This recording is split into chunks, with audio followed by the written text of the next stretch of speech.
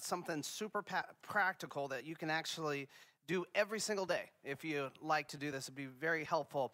But I want you to notice what we just did is we talked through, for the last 4 weeks, we talked through the next most important thing, and that's having a real relationship with God through prayer. And we let Jesus teach us how to pray, and it started with lifting up his name. Before we get to our wants and before we get to our heal us and restore us and all those things, we lift up his name. Did you notice what we sang this morning? This is our God, how great thou art. What a beautiful name, worthy you are. Every song led us that way to declare his name and lift up his name. I was standing out there still greeting with Ray when you were singing how great they are, and he said he remembers when that was written. Oh, pretty close. So the question is, like, when we go to God and we say, Lord, thank you for teaching me to pray, that there is also this idea of interacting with God and being with God and having, as we sometimes call, devotional time with God. And that's where we get tripped up a little bit. We get past the, Lord, your name's great, and Lord, your will be done, and Lord, I need this in my life. These things aren't kind of going right, or pray for a friend. But we don't always know how to stop and spend time with God, maybe outside of reading a passage, which is wonderful, or what we like to do most of all is read somebody else's devotional material that might have their commentary, and they've published it in a book for us to read as well. Nothing wrong with any of that. But what I want to teach you this morning is how you can go to God, you can have a time of devotional, you can get into the Word, but you also can have this time of interacting with God in the passage. And you know what any of our interacting with God is? That is prayer. So this is functional, practical prayer to go along with what we've learned the last 4 weeks. Now, if we start walking through this and say, this kind of looks familiar, it does. We're third year in a row, we're teaching you this at least one Sunday. One of the years we did it twice because we think it's that important that we all learn how to have this time of daily devotion. We call it two different things. I'll call it soaps this morning because the first letter of each of the words I'm going to share with you spells out soaps. But it's also called by its normal name, Discovery Bible Study. And Discovery Bible Study is this. I'm going to get into a passage, and I'm going to discover what does that passage say, and then what does it mean to my life? And that's what the personal Discovery Bible Study does. Now, once you learn how to do this, you know what you can do also? You can draw some people around you, and you can have Discovery Bible Study with them. Perhaps at your work, you've been saying, how could I have like some type of time? And you have 15 minutes where everybody is on break at the same time. Discovery Bible Study. You could have something like that together. So I won't be talking about the group study. I'm going to talk about your personal time, but all of these points, you could roll right into those. I want to do that for about 20 minutes. And then I want to invite Stephen Hinton to come up because Lot 2540 is facing a very serious transition, and I want to make sure the church is all aware of that so we, one, know how to pray, and then when the time of action comes, we know how to step up and jump in as well. And I think the best thing is if Stephen, who's a board member there, shares that with you at the end. So let's just jump right into it. How to have a daily devotion time. Here's the first thing, Scripture. Start with Scripture here. Now, we're not saying start with Scripture like eliminate what we just talked about the last 4 weeks. We're adding on to it. In our devotion time, start with Scripture. Choose a passage and read it. It might sound like, duh, choose a passage and read it. But we do this a lot where we might have a passage that pops up and we kind of know it. It's something we've heard many, many times. So we don't think we need to actually dig in and read it again. I kind of know it. Just start from scratch every time you encounter Scripture, whether you know it or not. In fact, I encourage you to read it or listen to it at least twice. I mean, studies have just proven if you would read or listen to something twice, you will read it the second time or listen to it the second time in a different way than you did the first time. It's just instinctual. You'll hear something different or something more or something you missed the first time. So when you read through that passage or you listen to it, write down verses and phrases that might stand out to you. Just write stuff down. Or if you're reading it in your Bible, circle it or underline that. Now, I know what a couple of you just did. You said, this is going to be awfully hard, Tom, if I'm driving down the street doing this devotion on the way to work. And you are right. My encouragement is what we talked about the last 4 weeks. Go into your room. Close the door. It is hard to multitask a devotional time and really have that prayer type, practical prayer with God. So am I saying don't do devotional time in your car on the way? No, do it. But let that be a supplement to this type of thing, an additional thing to this. Getting into a passage and then write down. Just write a couple of things. Is there something in there that you read and you're like, I'm not sure what they mean?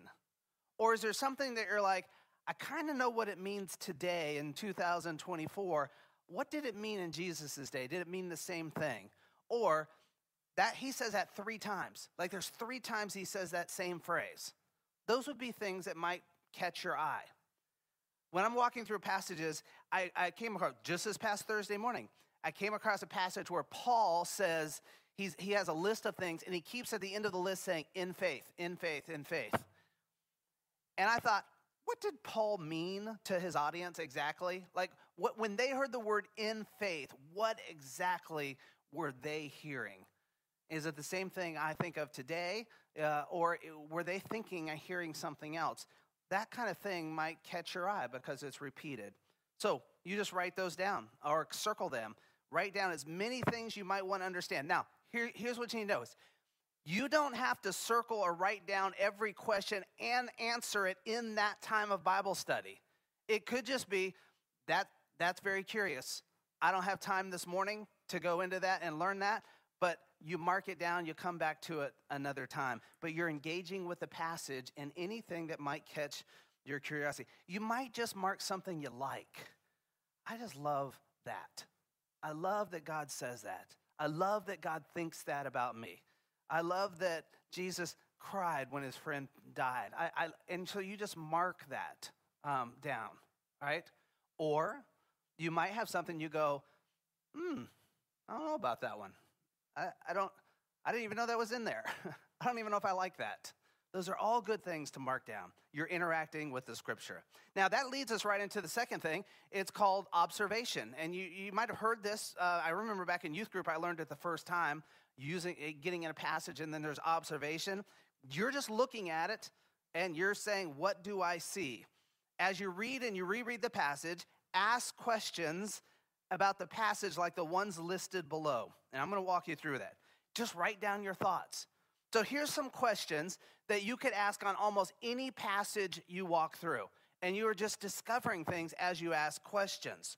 Here's the first one. What did you like about that passage? Oh, I like this. I like this. I like where Jesus is going. I like what God says. Equally, what did anything concern you and why? Was there something you didn't like in there? Something that bothered you in there? Something that you're like, I've always had some tension about that, and I just never see a pastor tackle that. Mark those kind of things down and ask those questions. Here's some important questions, the next 3. What does the passage teach us about God? Super important thing. We have so many things when I'm rolling around the world. You too, you've heard this also, where people say, yes, but doesn't God just want this? Isn't God just like this? Doesn't God want you to be happy? Doesn't God And I'm thinking, well, that sounds kind of right, but I'm not sure biblically that's really who God is. These things we hear. So when you're interacting with Scripture, when you're daily opening up God's Word, ask the question, what does this passage teach me about God? You just learned something. Maybe the passage is about Jesus, a story about Jesus, and you'll say, what does this teach me about Jesus? And you'll know exactly about Jesus. Why? Because it comes from God's Word. So a great question to ask. What does this passage teach us about people? A great question. Like, what does this teach me about me? What does this teach me about others? What does this teach me about how humans interact and how humans respond to God? Great question to ask all the time because we discover something. A professor of mine in seminary used to say that sanctification or growing God is like this. You give everything you know of yourself to everything you know of God. So as you keep learning about yourself, there is more to give over to God. But as you keep learning about God, you start exposing yourself more and more. And the cycle just keeps growing. And that is what he would call Christian growth, or the term sanctification. Here's another.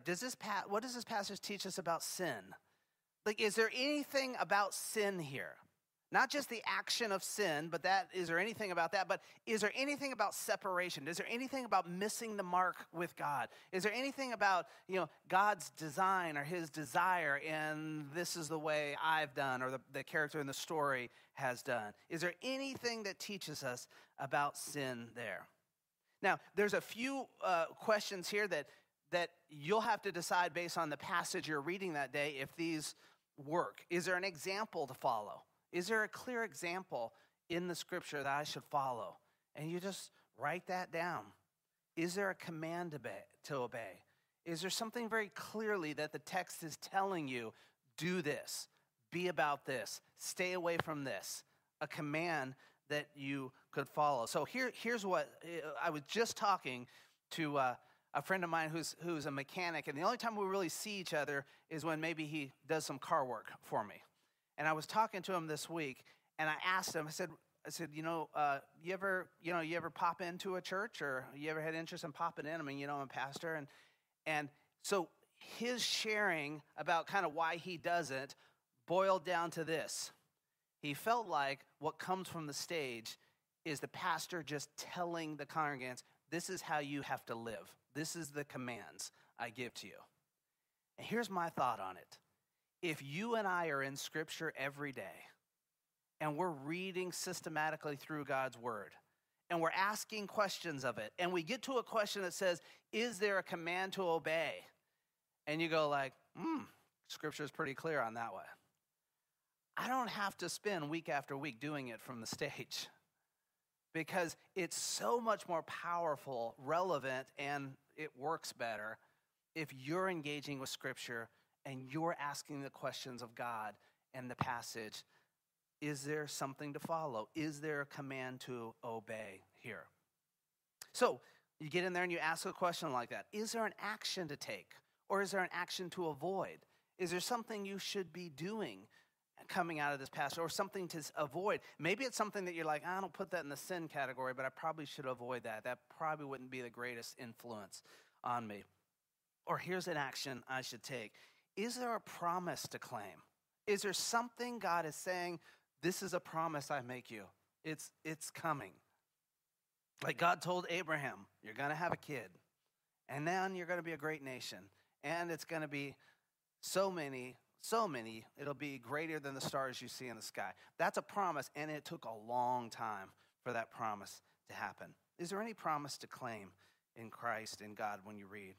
And then here's finally, this is a super important question. Chances are, if you're in God's Word every day and you're working through passages, God will speak to you about something going on in your life right now. But he has a sneaky way of speaking to you about something going on in someone else's life as well. You think, oh, my brother or sister needs to hear that. My kid, my mom or dad, my friend, somebody else. And so the last question to remind us of that is, with whom should I share this truth? Who should I share this with, what I learned today?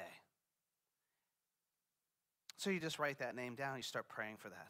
So Scripture, we have observation. The next thing is application. Now, after reading the Scripture, asking questions, now I'm going to say, how does it apply? So as you're reading the Scripture, think about what it means to obey these commands or concepts or whatever you learned, and you ask yourself this: how do I need to respond today in light of what I just read? How do I need to respond? Because listen, you and I can read all the Scripture we want.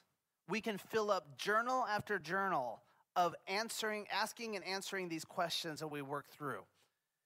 But it has to at some point transition into real life practical application. Otherwise, it's just simply knowledge. Now, for some things, it takes a little while for God to break through in our lives. It takes a little while to trust him to step out and do that stuff. It's not always instantaneous. But constantly ask yourself, what do I need to do today in light of what I've just read? And write that down. What is it I need to do this week in light of what I just read? What would I have to do? Is there an area of my life in which I need to do things differently? And you just write down your thoughts. You write down your applications on whatever it is. Now, I'll add an extra thing there would be good, is if you have somebody close, a spiritual friend, just tell them one of these. Say, hey, my devotion time this morning, I came out of it feeling like God said, I need to be about this. I need to make a change here. And then you have a form of accountability that goes along with it. But the application is super important in the devotional time. And then pray. Stop and thank God.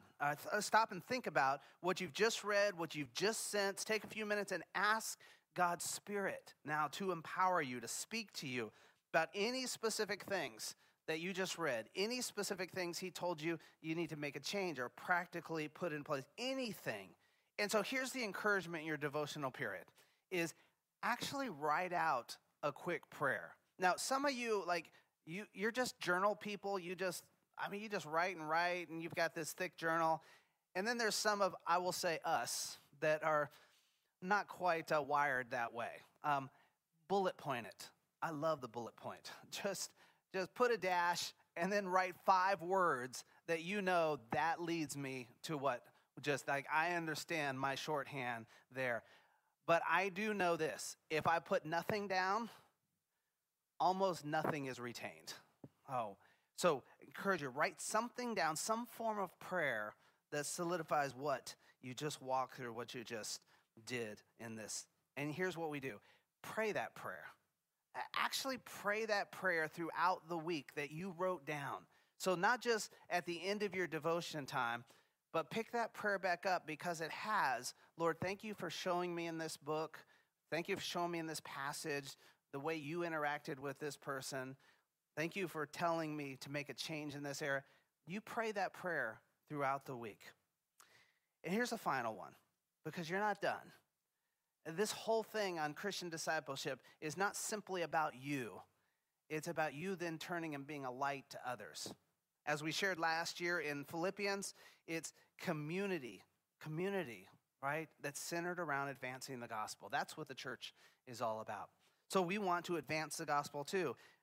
So 5, share. Just share it with someone. Just prayerfully reflect on who needs to hear the truths God has revealed to you. Write down their name, pray for them, and consider a time when you can share with them this.